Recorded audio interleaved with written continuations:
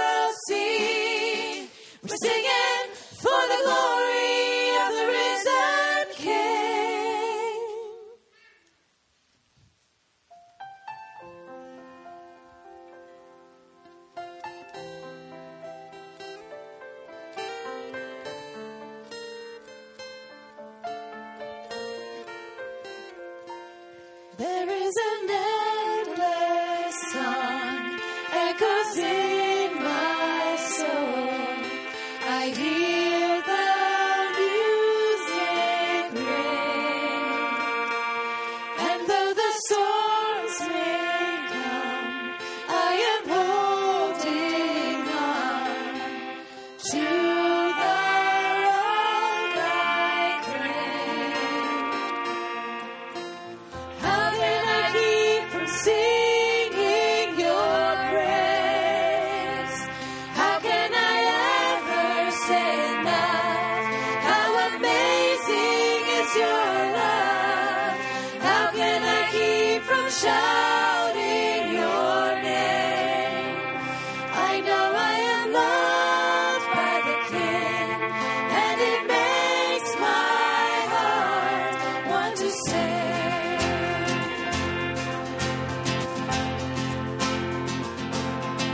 I will lift my eyes in the darkest night, for I know my Savior lives. And I will walk with you, knowing you see me through, and sing the songs you give. How can I keep from singing your praise? How can I ever say enough? How amazing is your love? How can I keep from shouting your name? I know I am loved by the King, and it makes my heart want to sing. I can sing in the troubled times, sing when I win. I can sing when I lose my step and fall down again. I can sing 'cause you pick me up, sing 'cause you're there. I can sing 'cause you hear me, Lord, when I call to you in prayer. I can sing with my last breath, sing for I know I will sing with the angels, sings around the throne. How can I keep from singing your praise? How can I ever say enough? How amazing is your love? How can I keep from shouting your name? I know I am loved by the King, and it makes my heart. I am loved by the King, and it makes my heart. I am loved by the King, and it makes my heart want to sing.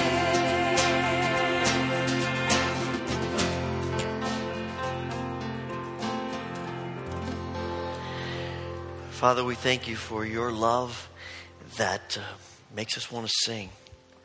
Sing your praises, sing about your grace and your mercy and your goodness.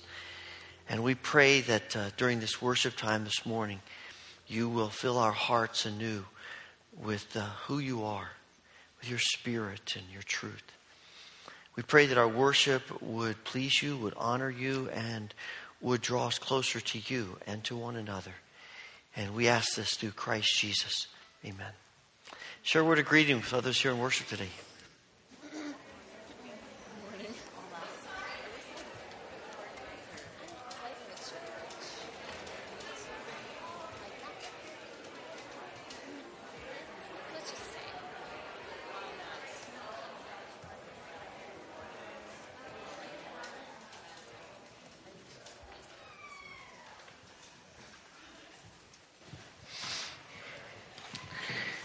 There are a number of things in the bulletin about upcoming events.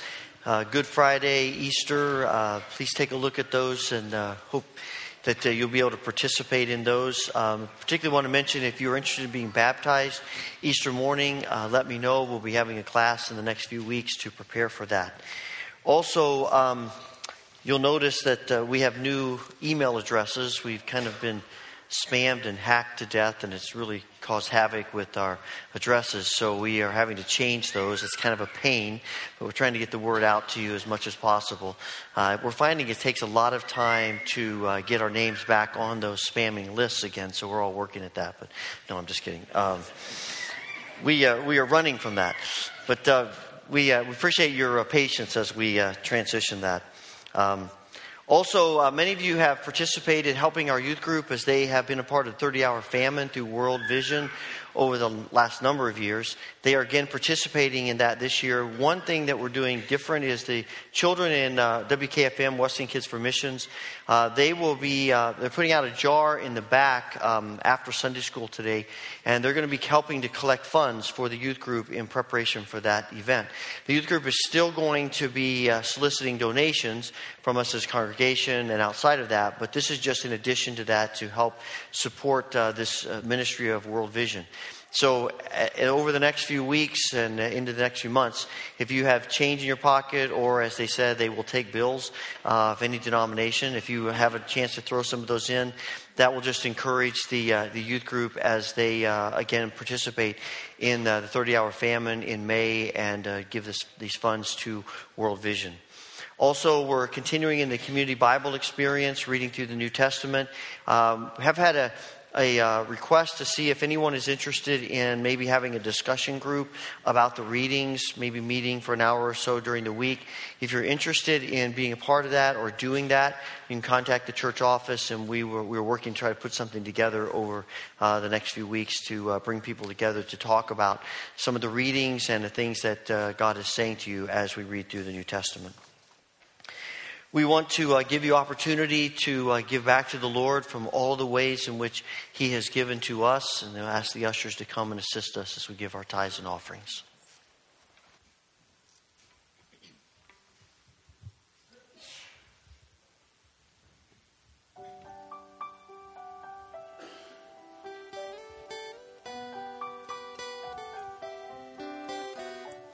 My heart is so proud.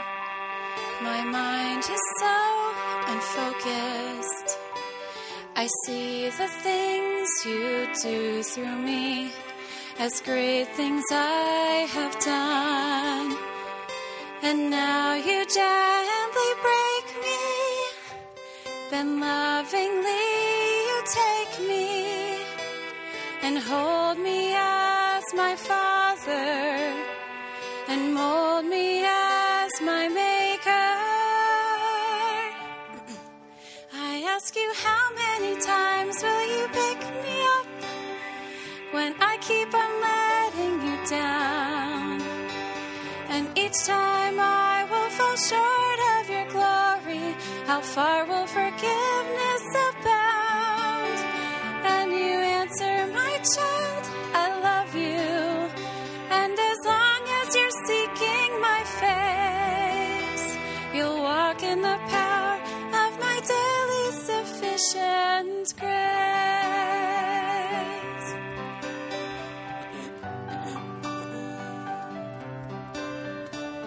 The times I may grow weak and feel a bit discouraged, knowing that someone somewhere could do a better job. For who am I to serve you? I know I don't deserve you, and that's the part that burns in my heart and keeps me hanging on.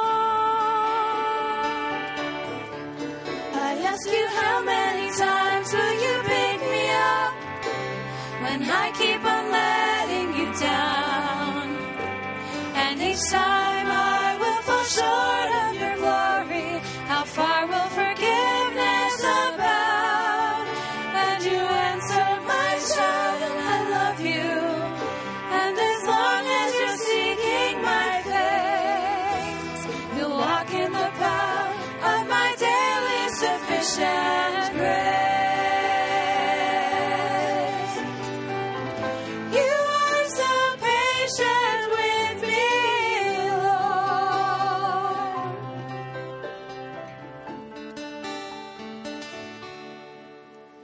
As I walk with you, I'm learning what your grace really means. The price that I could never pay was paid on Calvary. So instead of trying to repay you, I'm learning to simply obey you by giving up my life to you for all that you've given to me. I ask you, how many times will you pick me up when I keep on letting you down? And each time I will fall short of your glory, how far will forgiveness abound? That you answer, my child, I love you. And as long as you're seeking my face, you'll walk in the power of my daily sufficient grace.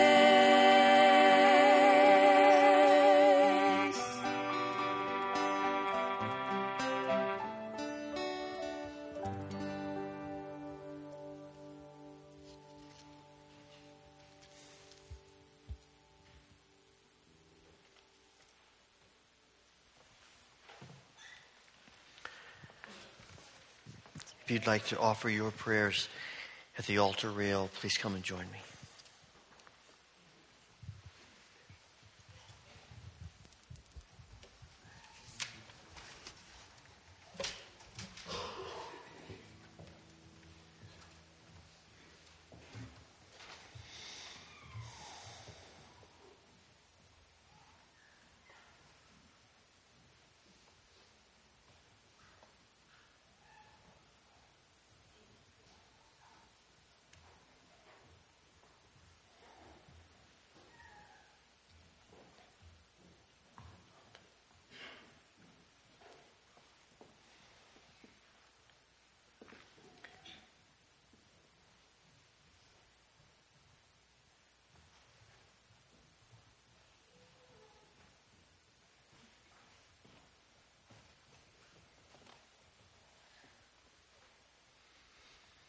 Father, we are in awe of your grace.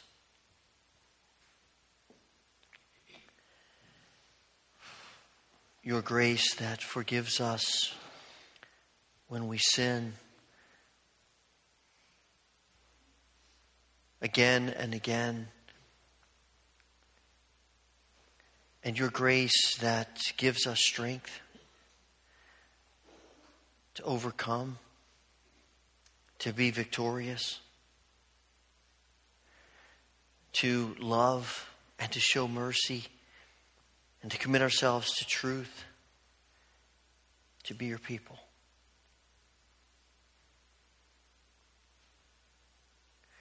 We are in awe of your grace.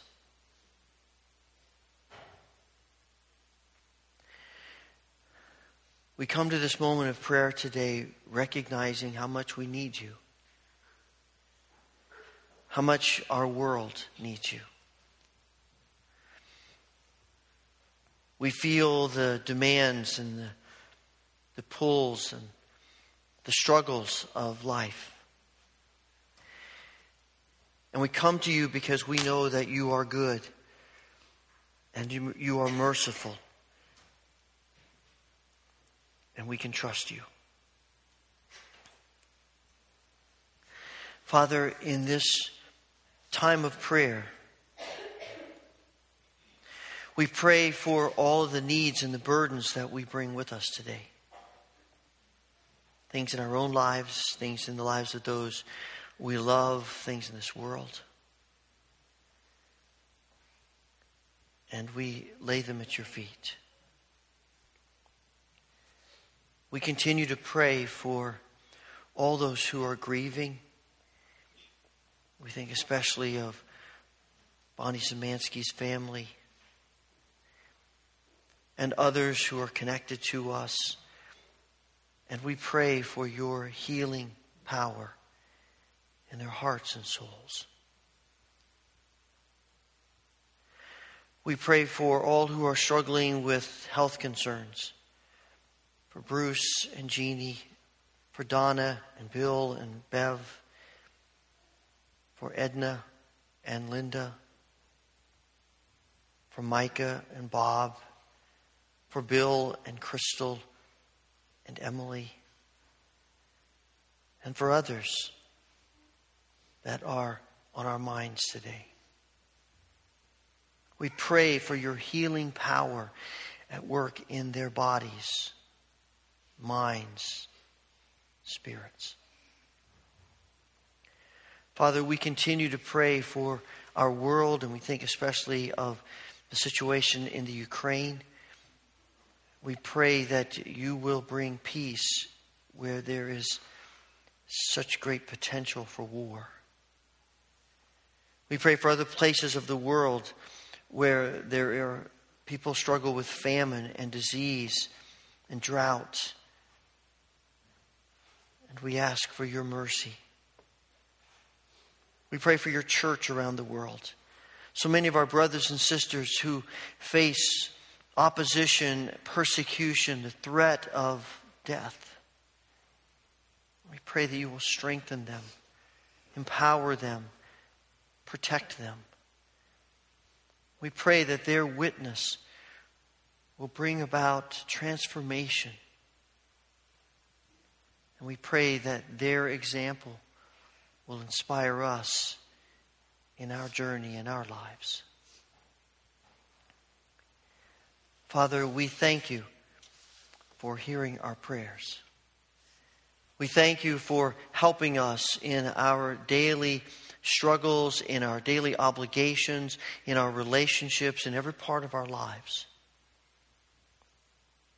Give us grace to continue to give our lives, everything about our existence, to you.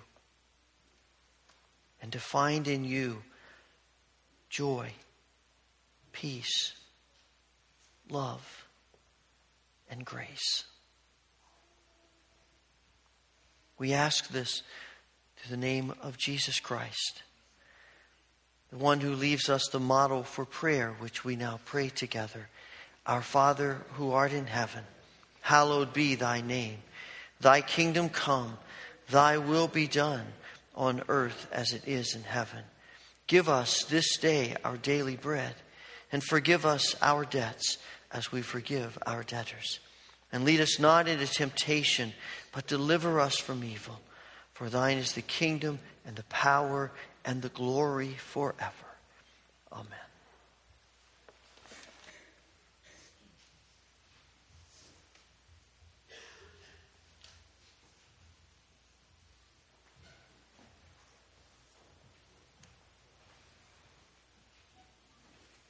Following the scripture reading, children may be dismissed for Children's Church and Junior Church. Please stand for the reading of the Gospel.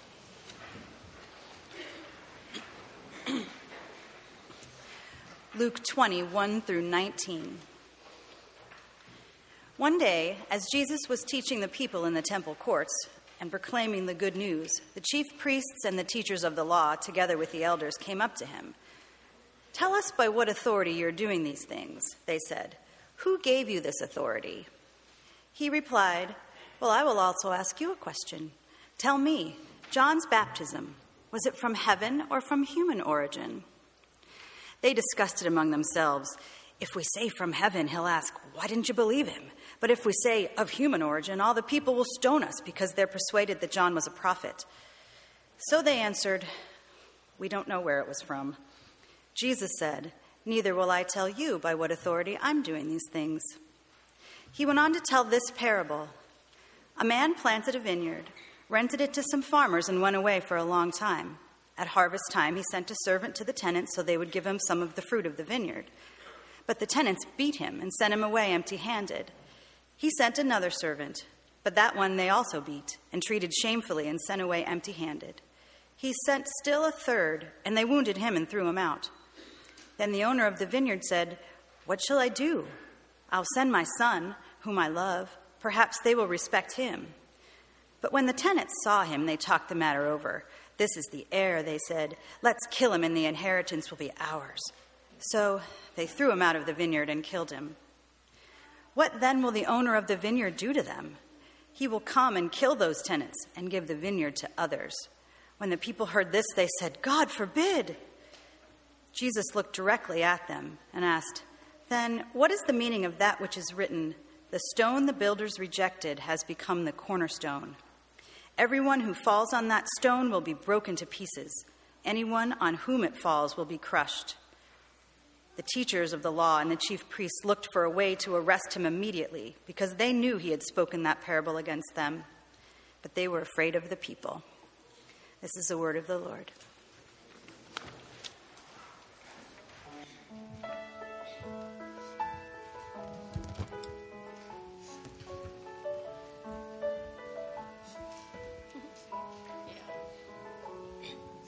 Stir our affections to love you more. Turn our attentions from this empty world. Help us count all things for your name was, that we may know you more and the glory of the cross. Come change our hearts. Come change our hearts. Come change our hearts. Come change our hearts. May we believe you satisfy more than anything. May we respond to Jesus Christ, reflect his love and sacrifice. Come change our hearts. Come change our hearts. Soften the hardness that builds up inside. Bring out the darkness that we try to hide. Help us trust the one who for our sake's died, that we may lean on you and in you abide. Come change our hearts. Come change our hearts. Come change our hearts. Come change our hearts. May we believe you satisfy more than anything. May we respond to Jesus Christ, reflect his love and sacrifice. Come change our hearts. Come change our hearts. God, you're good, you are kind, you are faithful and just. You are love, you are holy, and you we put our trust. God, you're good, you are kind, you are faithful and just. You are love, you are holy, and you we put our trust. Lord, come change our hearts. Come change our hearts.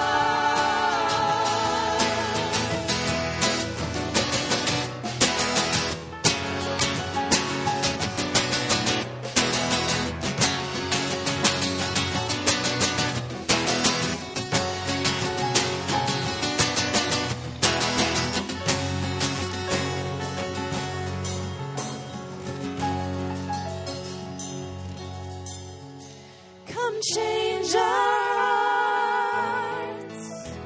May we believe you satisfy more than anything. Come change our hearts. Come change our hearts. Come change our hearts. Come change our hearts. Please be seated.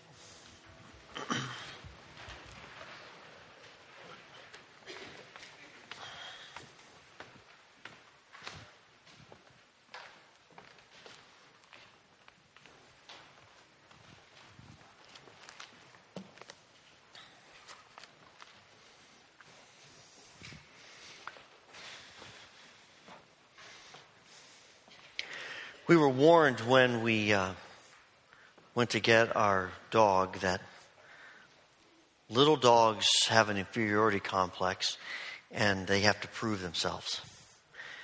We have found that over the almost 14 years to be true. We love our dog, and he's a really good dog, but there is this continual struggle of who's going to win, If you have pets, you understand that. And a good example of that was last week. Cindy was gone, and I was supper time, and I was home with the dog, and we've been having some issues. He had some health issues, and so we had given him some human food to help his stomach a little bit, and he kind of liked that, and he didn't want to go back to his dog food, and so we were having this battle with him about this.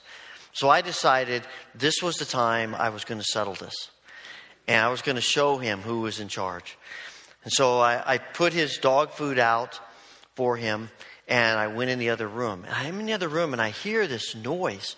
It's clanging and banging, and I hear his collar, the little things on his collar, clanging all over the place. Just all this noise. And I come back in the other room, and I stop, and he has taken that food, and he's just strewn it all over the kitchen floor.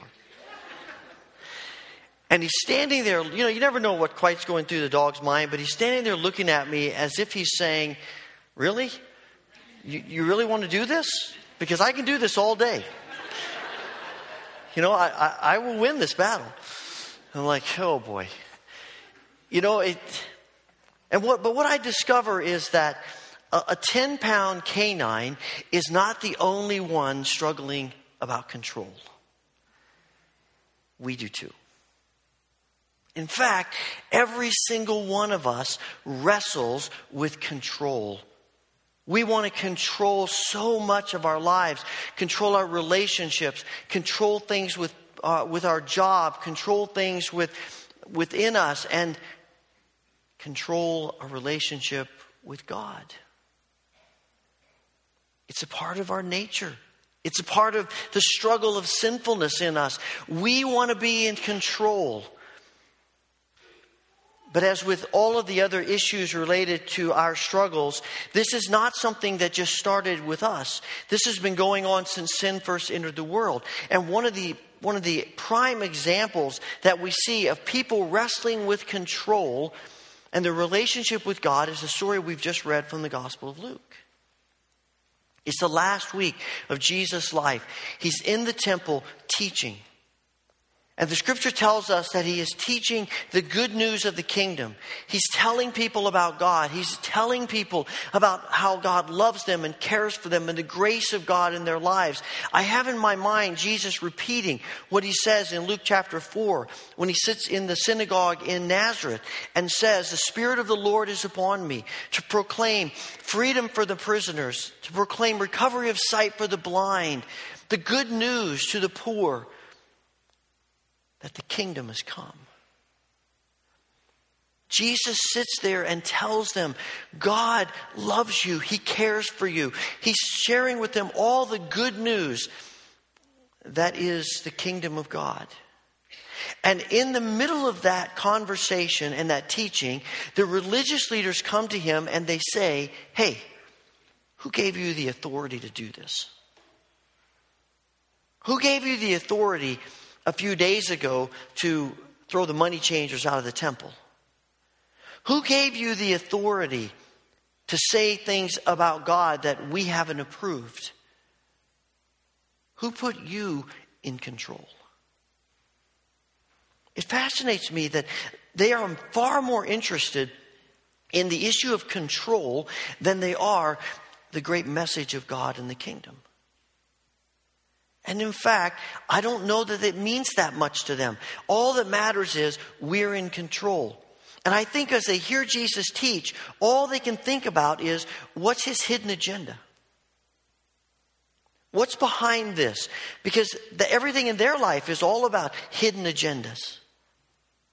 Everything in their life is about control. Why would they think anyone else would be concerned about anything other than control? That's the only way they can process life, because they are so enamored with being in control. And so their only question for Jesus, in the midst of this awesome teaching about who God is, their only question is, you do realize we're in control, right? Who gave you this authority? This is our house. We're in control here. Jesus' answer to them is fascinating to me. It's one of those un-Jesus-like moments. It's one of those responses that shatters the box that we put around who Jesus is and our description of Jesus. Because we love to do that. We love to think we've got Jesus figured out. We understand everything about who Jesus is. We've put him in our box and we've closed the lid, and that's Jesus. And we can tell you every response that Jesus is going to make and why he's going to make it. We understand it perfectly until we read the scriptures. And this is one of those places where Jesus says to them something that we would not expect. Now, this response is something we might think we would say, but probably not something Jesus would say. He says to them, all right, I'll tell you what. I'll answer your question if you answer mine. We may have done that to other people. It says, John the Baptist, did he come as a messenger from God? Or was everything he did just simply on his own? Was it divine or human? And the religious leaders huddle up among themselves because they don't know what to say. And if we say his message was from God, if he was sent from God, then Jesus is going to ask us, then why didn't you believe him? And if we say, no, he wasn't from God, it's just some human stuff that he did, the people are going to riot because they all believed he was from God.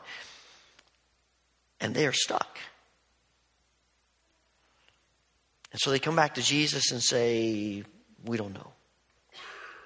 See, they realize if they say John's message was from God, then they're going to have to acknowledge that Jesus was from God because he has connected himself to John the Baptist.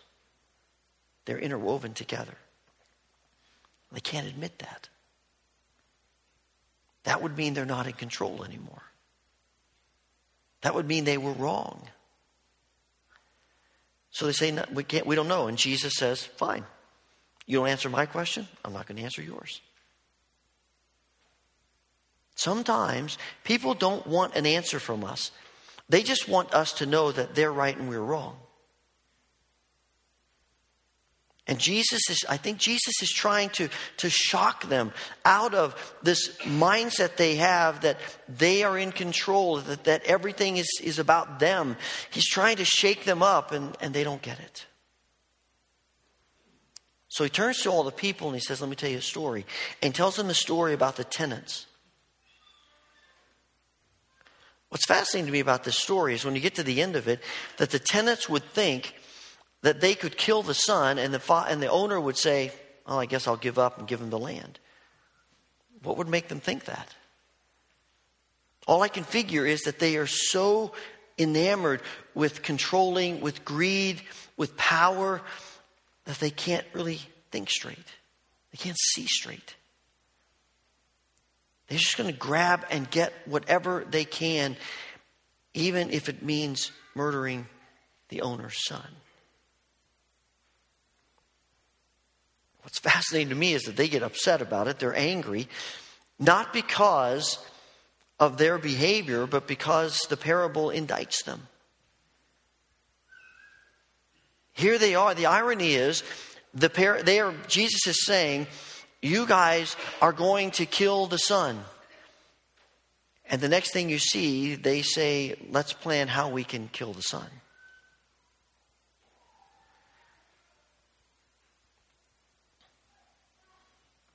Their response is, hey, we've done all the work.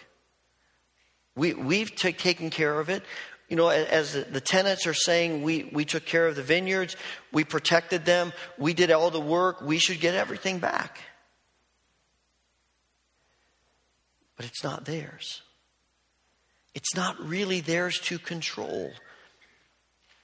It's been given to them to nurture and to work, but ultimately it belongs to the owner. If you go to a fund manager and you invest your funds with them, and the time comes where you go to them and say, I'd like my money back, and they say, what money?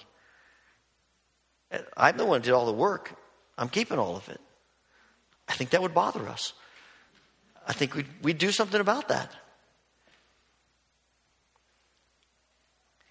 They're so enamored with power and control. It's the only way they can think. And when you get to the end of the story and it says the owner is going to come and kill them, all the people say, oh, God forbid. Surely that's not going to happen. I used to think that their response was about how the tenants behaved, that they would kill the son. But I really think, the more I think about it, I think they're saying the owner wouldn't really do that to the tenants, would he? God wouldn't really do that to people, would he? Surely God isn't going to judge us, is he? And Jesus says, well, what does it mean that the cornerstone that the builders erected is going to be judgment for some folks? You see, this is one of the things about the cross, is that the cross that is mercy and grace and love and salvation and redemption is judgment for people who reject it. Paul says the cross is foolishness for people who are unwilling to surrender to it. The cross is a stumbling block for people who reject Christ. And it's so sad. I mean, it's heartbreaking to think that this means of salvation and grace and love and mercy would become for some people judgment and condemnation. I mean, it ought to break our hearts. And if it bothers us, how much does it bother God that people are so obstinate that what is intended to be their salvation becomes condemnation? It's not because the cross is different for them. It's because of how we approach it. If our desire is control, if our desire is, I'm going to run my own life and I reject whatever Christ is offering me, I reject what Christ wants to do through the cross, then we're going to get what we want. If we come to the cross in surrender, then we get all that the cross was intended to be. And it really comes back to this issue of control. Are we going to control our lives? Or are we going to let Christ control our lives? And control is hard for us because giving up control can be frightening to us. You think about the things in your life that you take your hands off of and you simply say, I'm going to see what happens with that. I'm going to let people run with that. There is this bit of fear that they're not going to do it right. They don't understand. It's going to end up in a mess. And we are always tempted to get back in, reach back in, save, rescue, fix it. Because underlying all of that is we know better than they do. We want to be in control. And we do that with God all the time. God, I know how to run my life better than you do. Giving up control is frightening because I don't know what's going to happen. I don't know where this is going to lead. I don't know where this is going to end.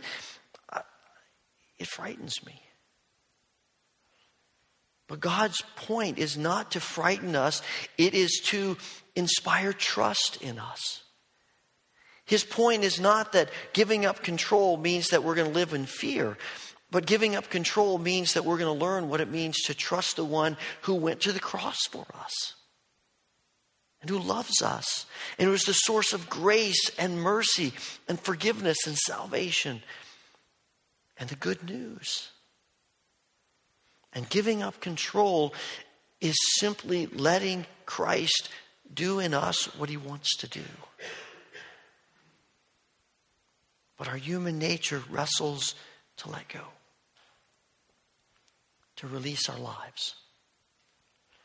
And the problem is, while we may not end our relationship with God by hanging on to control, we aren't experiencing what God truly wants us to experience. We live life so far short of what God's intention is if we will just trust him. And his desire to control our lives as we give up control of our lives is so that we will live in the fulfillment of all that we were created to experience as his children.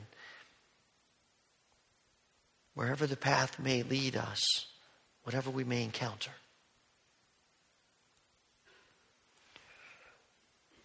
So the question we face is, how do we do that? How do we release our lives? How do we give up control? I think most of the time we do that in small ways that over the course of time becomes a pattern for us. Let me offer a few suggestions. I think one way in which we give up control is to be willing to learn from unexpected people and circumstances. God loves to teach us through the unexpected. To move us to people, to circumstances, and to teach us in ways that we wouldn't have thought he would do that. The unexpected causes us to trust. See, when life goes exactly the way we think it should, then we don't really need to trust. But giving up control means that we are looking for ways in which God may want to speak into our lives through unexpected people, particularly. So you think about people in your life that you might say, what would I possibly learn from them? What could God possibly say to me through that person or through that circumstance? I know more than they do. I'm further along the journey than they are. I've figured things out more than they have. I'm convinced those are some of the very people that God wants to speak into our lives if we're willing to do that. I read a story about it back in the early part of the 20th century when the railroads were the big part of America. They built Grand Central Station in New York City. There were reporters there that were called red caps, and they'd carry luggage on and off the train for people and served people in that process. And one of the guys, his name was Ralston Young, and he was a red cap, but he hated his job. He hated carrying bags for people. When people asked him what he did, he said he worked in leather. That was as close he could get to saying what he did without really lying about it. But he hated his job. He hated serving people like that. And then he became a Christian, and everything changed. And he began to embrace his job, and he began to embrace helping people and serving people. And he began to talk to people about Christ. And when he could tell someone was down, he'd just say a quick word to them. And it got so people came to know him, and they would ask him to pray for them. And he would stop right there on the platform, and he would say brief prayers for people. And after a while, after a number of years, people recognized him and they would go to him and seek him out. And then they said, you know what, we'd love to have a gathering of prayer. And so there were over lunch times, there was an empty railroad car off on a side track, and they would get together in this car with some of the people who society didn't want. And he would pray for them, and they would pray together, and he became a spiritual influence for them. But then it began to spread to so many more people until eventually some businessmen rented office space in downtown Manhattan for him to go to, and people could come to him and pray for him. And he became known as the Red Cap Preacher. It's fascinating to me how God used him. But you know what's even more fascinating to me is that these businessmen, who as we tend to judge life, would say, what does a lowly red cap have to say to me? Realized God was speaking through this person and embraced him. And God used him to change lives. What unexpected people might God bring into our lives that we might not think he could say anything to us through? I also think that it is important that we give up control by embracing what's uncomfortable for us. You know, we love things that make us feel comfortable. That chair that we love to sit in, the restaurant where we eat, the place where we places we go, and the way that we do things. We get into routines, and comfort is good. We tend to operate much more effectively when we feel comfortable. But if you've been with Christ very long, you know that he loves to challenge us with the uncomfortable. And instead of fighting that, he's calling us to embrace it. We let go of what is just merely comfortable. Some of you have read some of the things that Donald Miller has written in Blue Like Jazz and other books, and he has a lot of challenging things to say to the church, and a lot of things that make us really stop and think. And I like a lot of the things that he says. He wrote a blog recently, however, where he made the statement that he doesn't really get anything out of church. He says, not how I learn. It's not how I grow. And so he said, people asked him, does he go to church? And he said, not very much. He says, that's just not how I learn. And I read that and I thought, I think he's missed the boat there.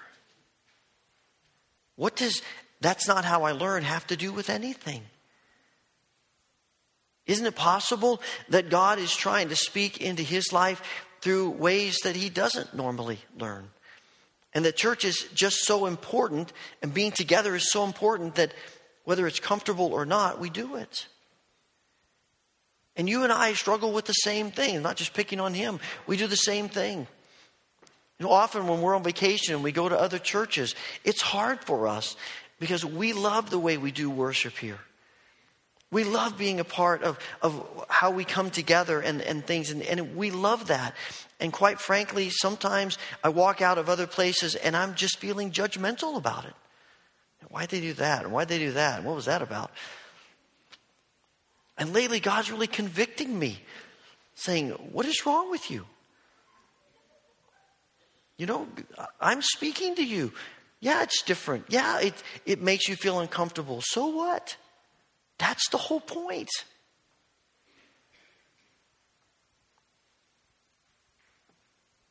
And God is continually bringing things into our lives that make us feel uncomfortable. And instead of rejecting them and running from them, we ought to be embracing them because God is in them and he's wanting to challenge us and work in us. Think about the religious leaders. Jesus is trying to make them feel uncomfortable so that they will wake up. But they aren't willing to have anything to do with it. And the end result is tragic.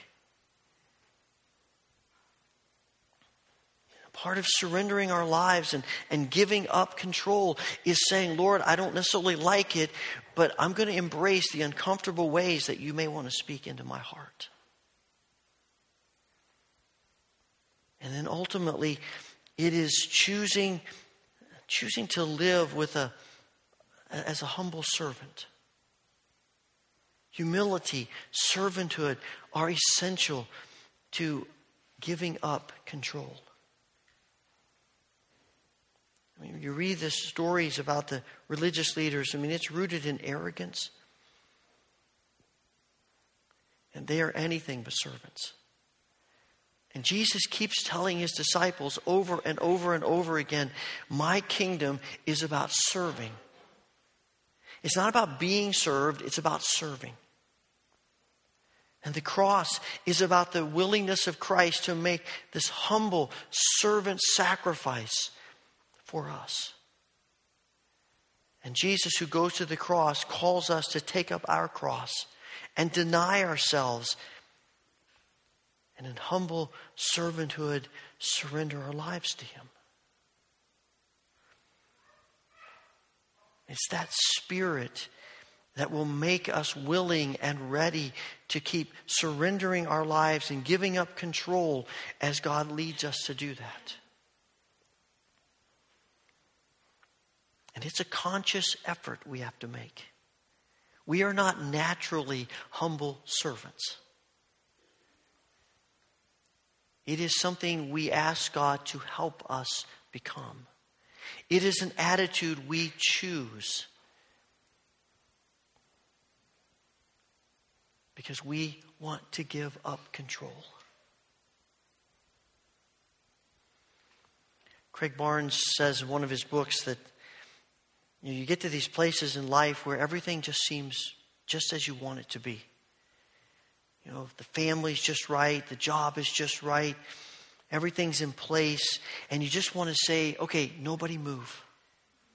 Just stay right where you are. You know that feeling. And he says, in those moments, you better take a picture. Because I guarantee you, it's not going to last. God is continually calling us and moving us toward another step of abandonment by all the different things that come into our lives. And he does that not because he's just trying to make our lives miserable, but because he doesn't want us to settle for that's good enough. His plans for us are so much bigger and greater than what we imagine. And you and I have a tendency to say, you know what, that's pretty good. And all the while God is saying, I want you to live above and beyond pretty good. I want you to know the deep joy of surrendering to me. I want you to know real life that comes from giving up control. I want you to experience what you were created to experience as my children.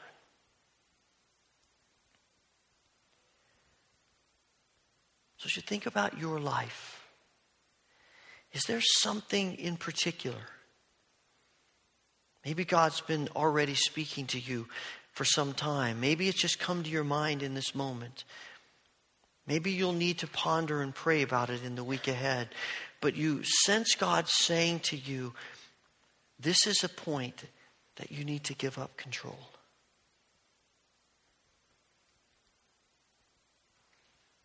Are we willing to do that? Heavenly Father, we thank you for wanting more for us than we want for ourselves.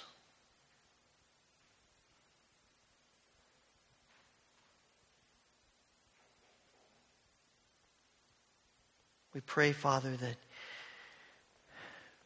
you will give us grace to continually let go of our lives so that we can live in the fullness of your control. That the grace of Christ, who went to the cross for us. It's in his name that we pray. Amen.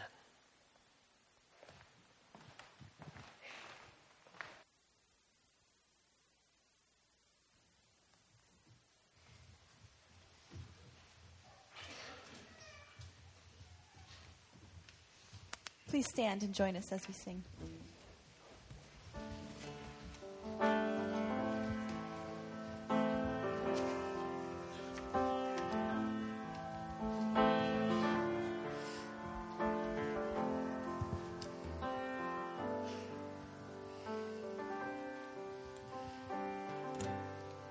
I once was lost in darkest night, yet thought I knew the way. The sin that promised joy and life and led me to the grave. I had no hope that you would love a rebel to your will, and if you had not loved me first, I would refuse you still.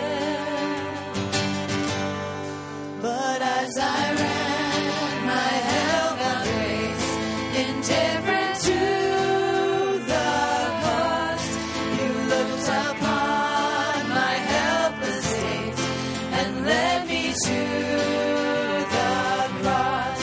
And I beheld God's love displayed. You suffered in my place. You bore the wrath reserved for me. Now all I know is grace. Hallelujah. All I have is Christ. Hallelujah. Jesus is my life. Now, Lord, I would be yours alone, and this almighty, the strength to follow your commands could never come from me. Oh, Father, use my ransom life in any way you choose, and let my song forever be my only boast is you. Hallelujah. Hallelujah. All I have is Christ. Hallelujah. Jesus is my life. Hallelujah. All I have is Christ. Hallelujah. Jesus is my life. Hallelujah. All I have is Christ. Hallelujah. Jesus is my life. May the grace of the Lord Jesus Christ, the love of God, and the fellowship of the Holy Spirit be with you now and forevermore. Amen.